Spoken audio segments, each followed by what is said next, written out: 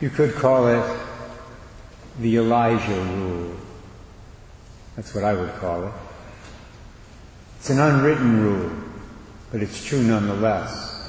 The rule can be expressed in a very simple way. The only way to get to Jesus is through Elijah.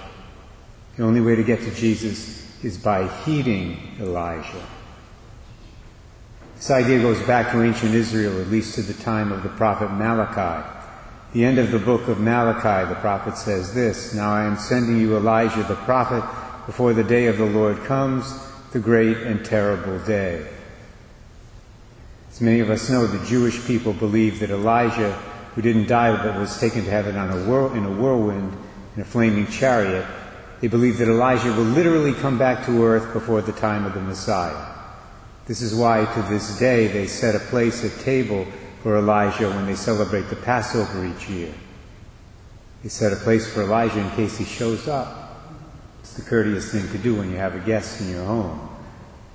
Well, as Christians, we know that this prophecy from Malachi was not about Elijah literally coming back to earth. Rather, it was about a prophetic figure who would minister to people in the spirit and in the power of Elijah, and thus prepare the way for the Messiah.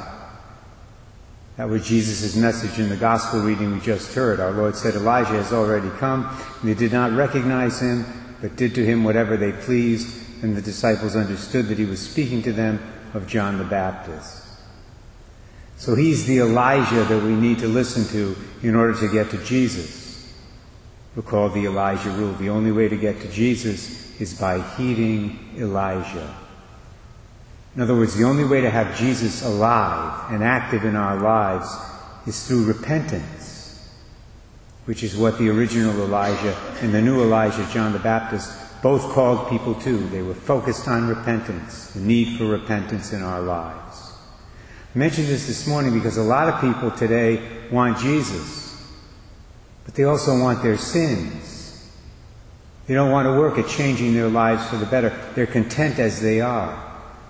But the Elijah rule tells us, my brothers and sisters, that's impossible. We can't have Jesus and our sins at the same time. Ultimately, we have to make a choice, and that choice is Jesus or our sins.